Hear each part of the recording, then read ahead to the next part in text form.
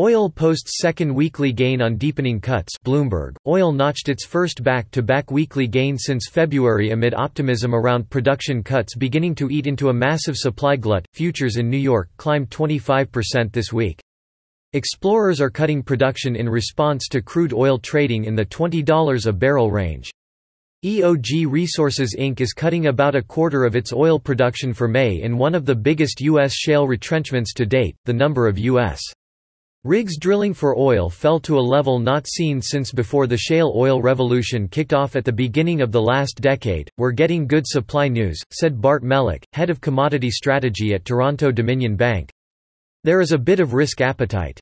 Though he cautioned that the market is not out of the woods yet as it stares down the enormous supply overhang. As rigs shut and nationwide production lessens, signs of a demand recovery are also occurring, with drivers hitting roadways as coronavirus-led lockdowns ease. "There is a feeling that we are through the worst of the economic crisis and we are past this peak supply-demand imbalance," said Peter McNally, global lead for industrials, materials and energy, at Third Bridge.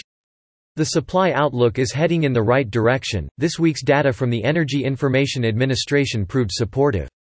U.S. gasoline supplied, an indicator of consumption, rose by the most in almost 2 years last week, and nationwide crude production declined for a fifth straight week to the lowest since July 2019. Prices: West Texas Intermediate for June delivery advanced $1.19 to settle at $24.74 a barrel on the New York Mercantile Exchange. Brent for July settlement climbed $1.51 to $30.97 a barrel. Still, prices need to trade at a certain level in order to see the glut shrink meaningfully. U.S. benchmark crude needs to be capped at about $25 a barrel to force producers to curtail output, according to Harry Chilingwirian, head of commodity markets strategy at BNP Paribas SA.